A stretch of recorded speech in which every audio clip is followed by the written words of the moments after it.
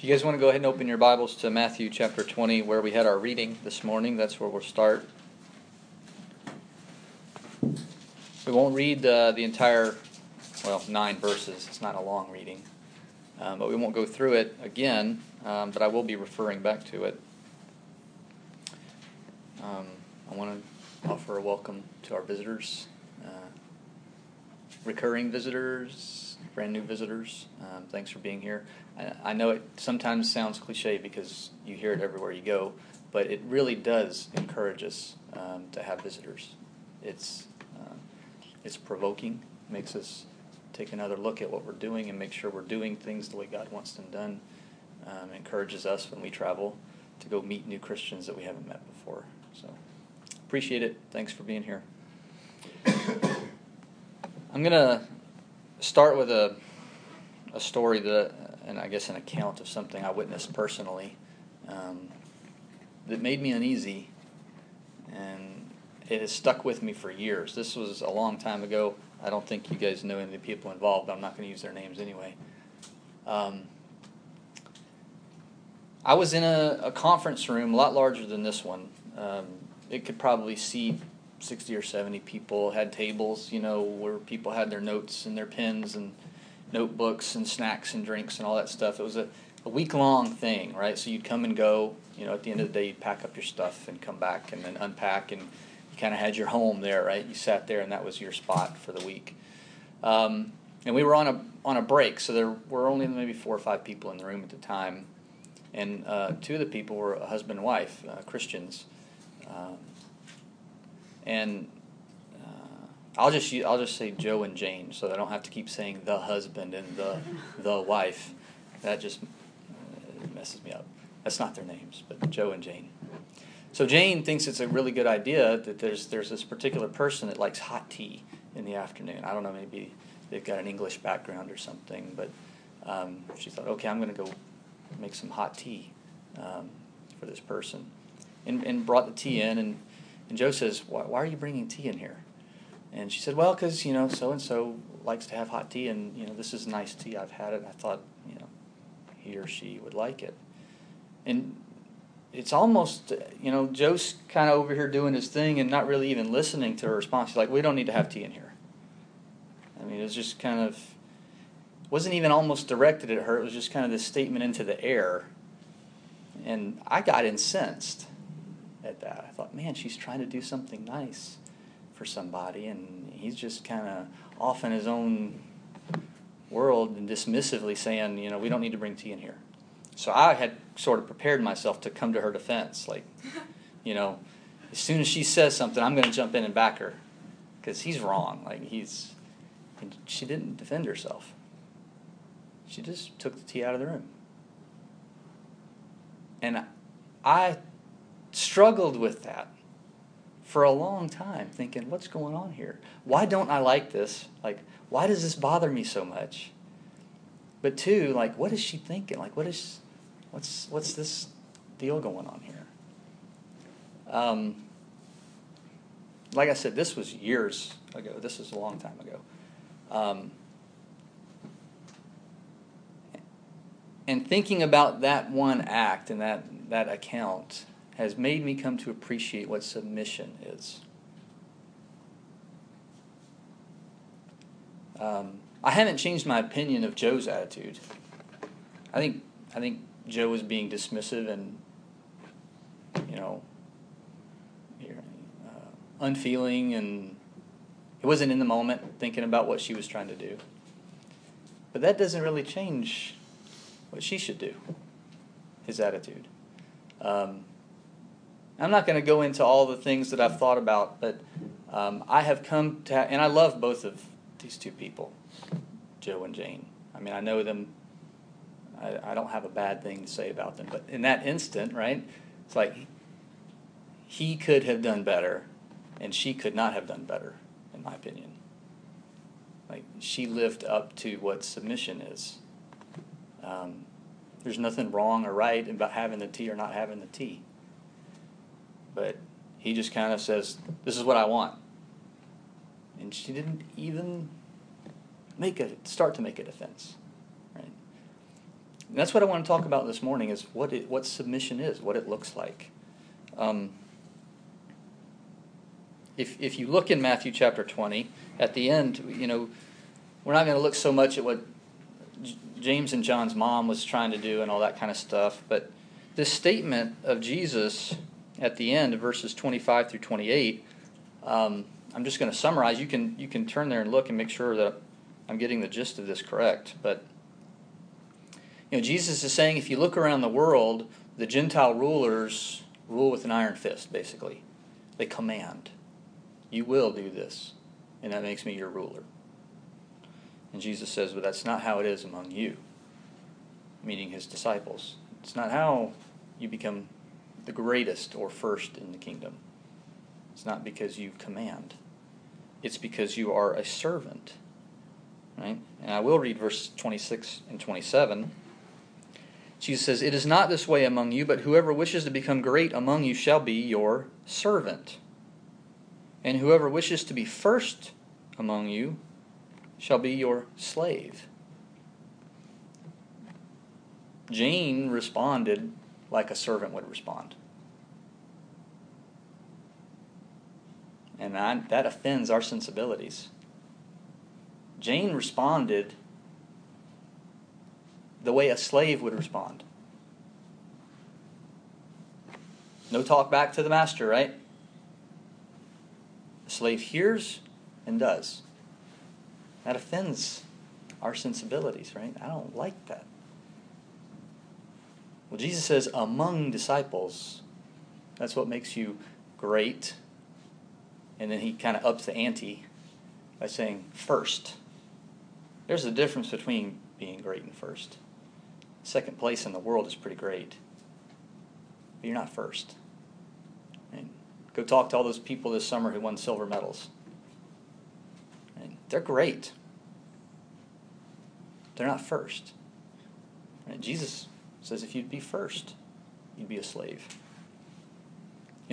I would suggest to you that we're conditioned by the Gentiles around us, right? Spiritually speaking. We're conditioned for this to offend us, this account of Joe and Jane. And yet I'm convinced when something like that happens, God looks down and says, finally, somebody who gets it. Like it's a beautiful thing to him to see someone act the way his son acted, right, in the face of something that's unfair.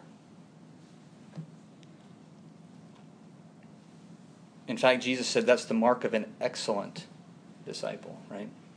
He doesn't say if you will be in the kingdom. He says if you'll be great in the kingdom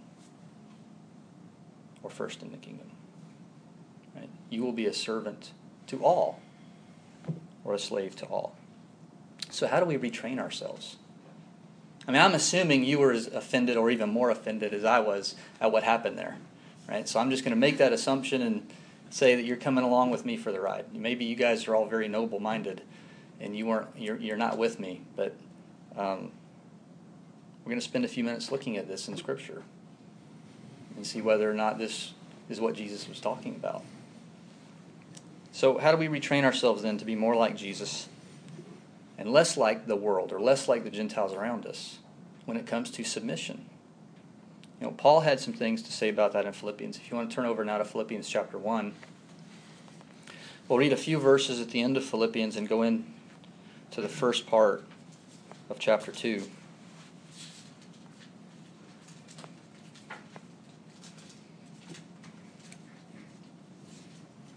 Beginning in Philippians 1, verse 27.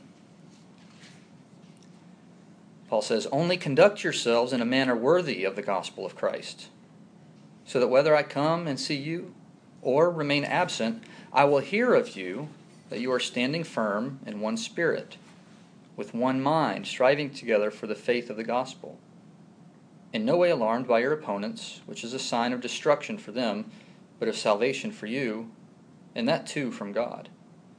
For to you it has been granted for Christ's sake not only to believe in him, but also to suffer for his sake, experiencing the same conflict which you saw in me, and now hear to be in me. Therefore, if there is any encouragement in Christ, if there is any consolation of love, if there is any fellowship of the Spirit, if any affection and compassion. Make my joy complete by being of the same mind, maintaining the same love, united in spirit, intent on one purpose. Do nothing from selfishness or empty conceit, but with humility of mind regard one another as more important than yourselves. Do not merely look out for your own personal interests, but also for the interests of others. Now, you might have noticed we didn't read the word submit or submission in that passage. But I think the idea is very clearly expressed when Paul says, regard one another as more important than yourselves.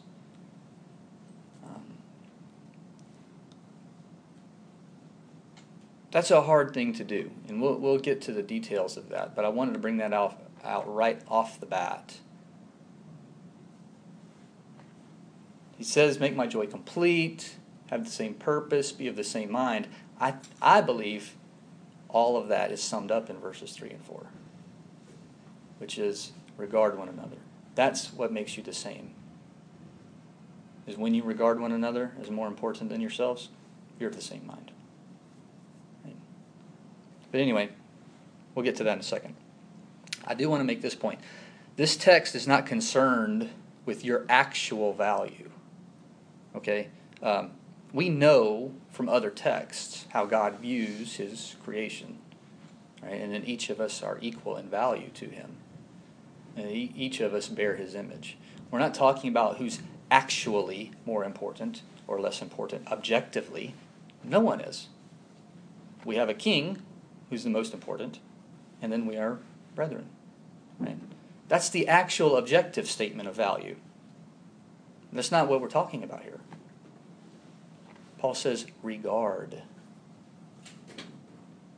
others as more important than yourself. It's kind of interesting. I find it kind of fascinating. This is one of those places where God is almost saying, ignore this truth, that you're actually all equal. Like, don't really ignore it, but just set it aside and pretend that the people around you are more important than you. And once you pull that off, then you can serve each other like my son served you. He's not saying get into arguments about who's actually more important. Right?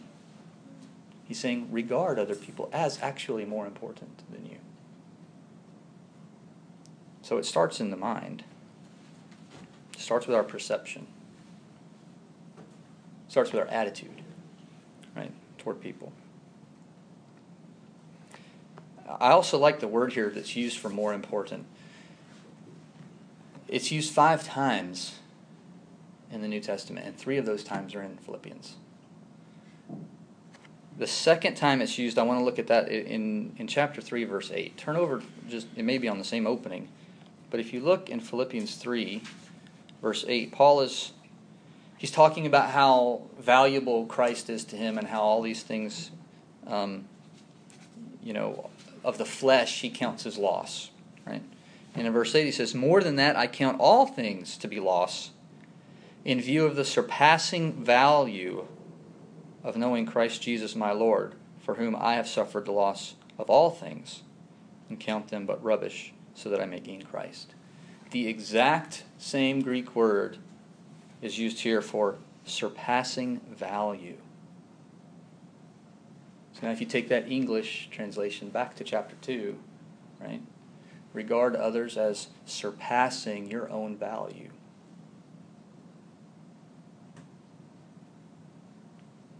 That's hard. I don't stand up here pretending that I'm saying something that's easy and it's like, oh, good, I'll just go do that now. That's great. Everyone's value surpasses mine. Got it. This is hard, but I think the way Paul uses that word in the very next chapter when he's talking about how he views Christ, he's like, everything in my life is garbage compared to the surpassing value of knowing, not just the surpassing value of Christ, the surpassing value of just knowing Christ. Right? He used that same word earlier and said that's how you need to look at your brethren. Right? Not that they're Jesus, because he's not talking about the surpassing value of Jesus. He's talking about the surpassing value of knowing Jesus, being in the body. That surpassing value is in brethren. And that I need to regard you as surpassing my value.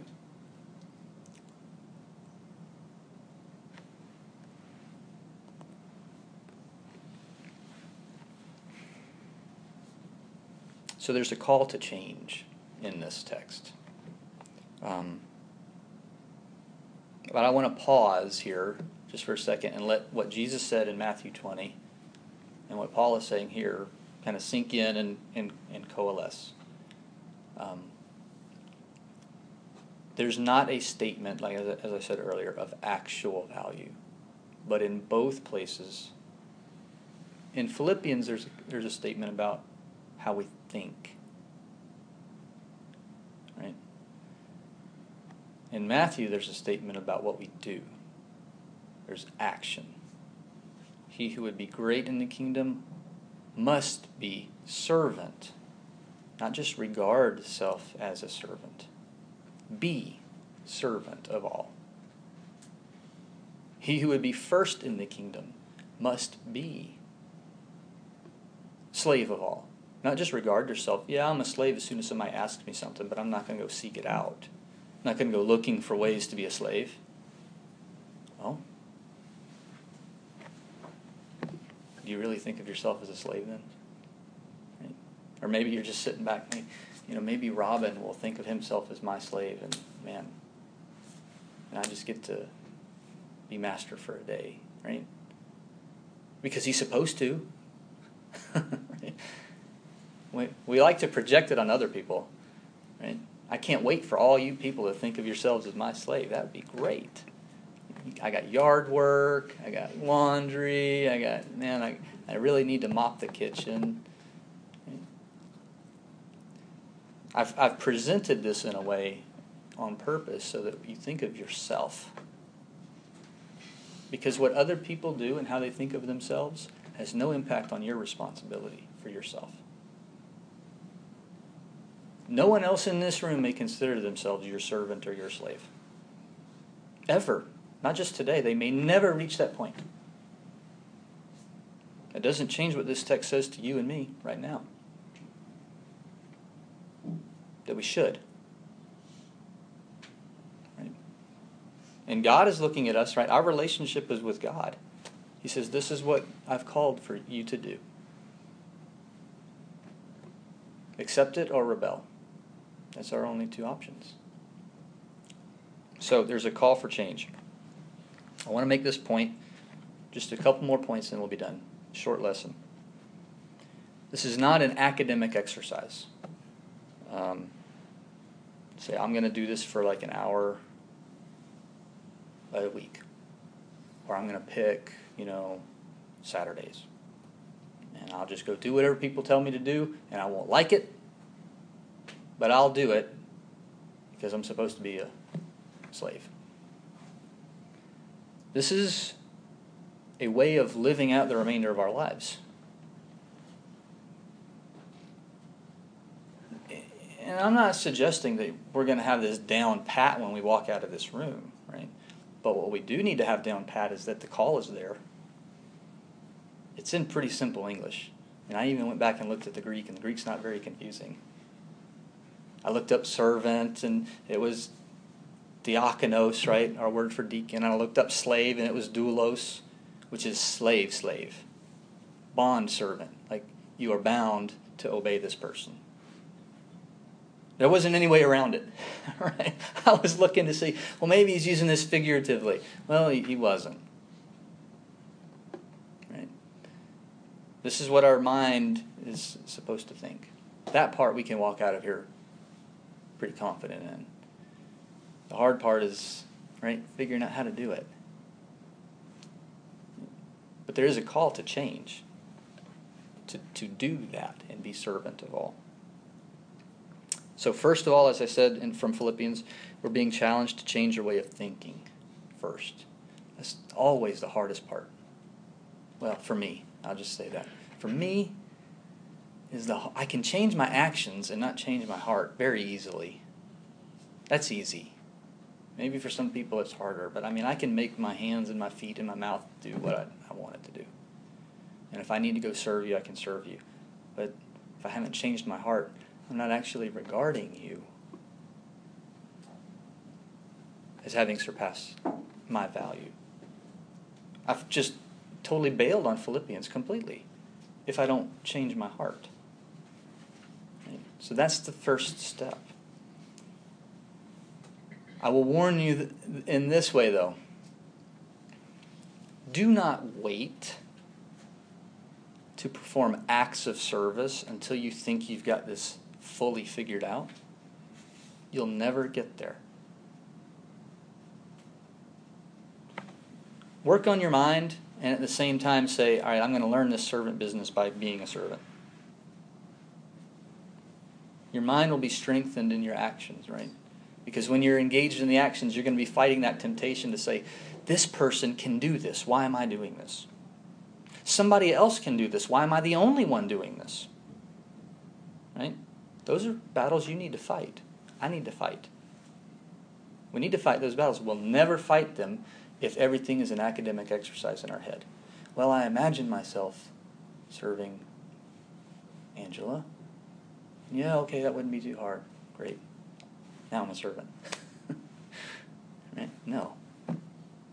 Okay. So work on your perception of others. Work on how you regard them, that they really are more valuable than you. But don't think you have to have that perfected in your mind before you go serve people. Right? Marry the two, the action and the thinking.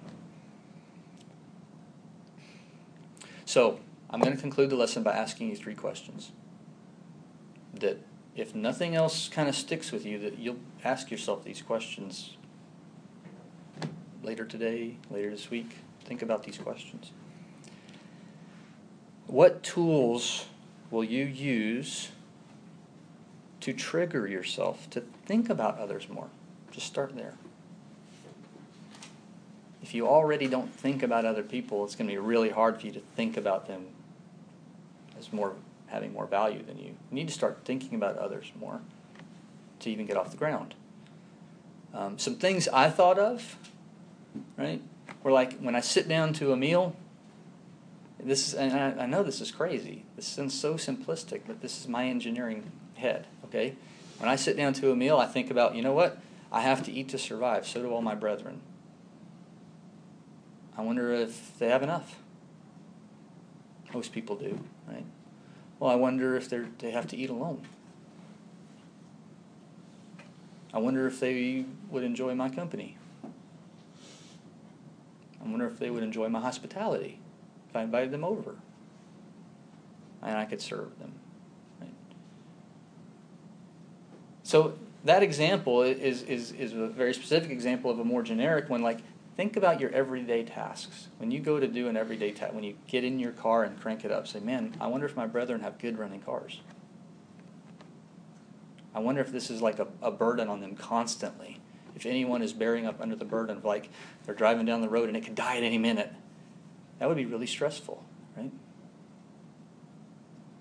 So one way is just use everyday things that you do and say, my brethren are doing something like this too. Is there a way I can serve them in that? Right? Okay, simple example. I'm sure there's a million different ways to trigger us to think about our brethren. Second question. This one is upping the ante. Are you prepared to ask God for opportunities to show Him how much you value His children? I've done that, and He's answered it, and I didn't have fun. I'm just being honest. Life as a human on this earth gets ugly and complicated and messy.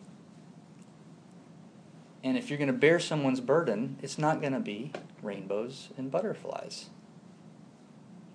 Well, maybe those are burdens for some people. Right? People who live in Seattle, they just want to see clouds. I don't know. But you understand what I'm saying. It's not a burden to bear someone and say, hey, I want to go for a bike ride today. Oh, good, I'm serving you. I'm going to go for a bike ride with you because I ride my bike 25 miles a day anyway.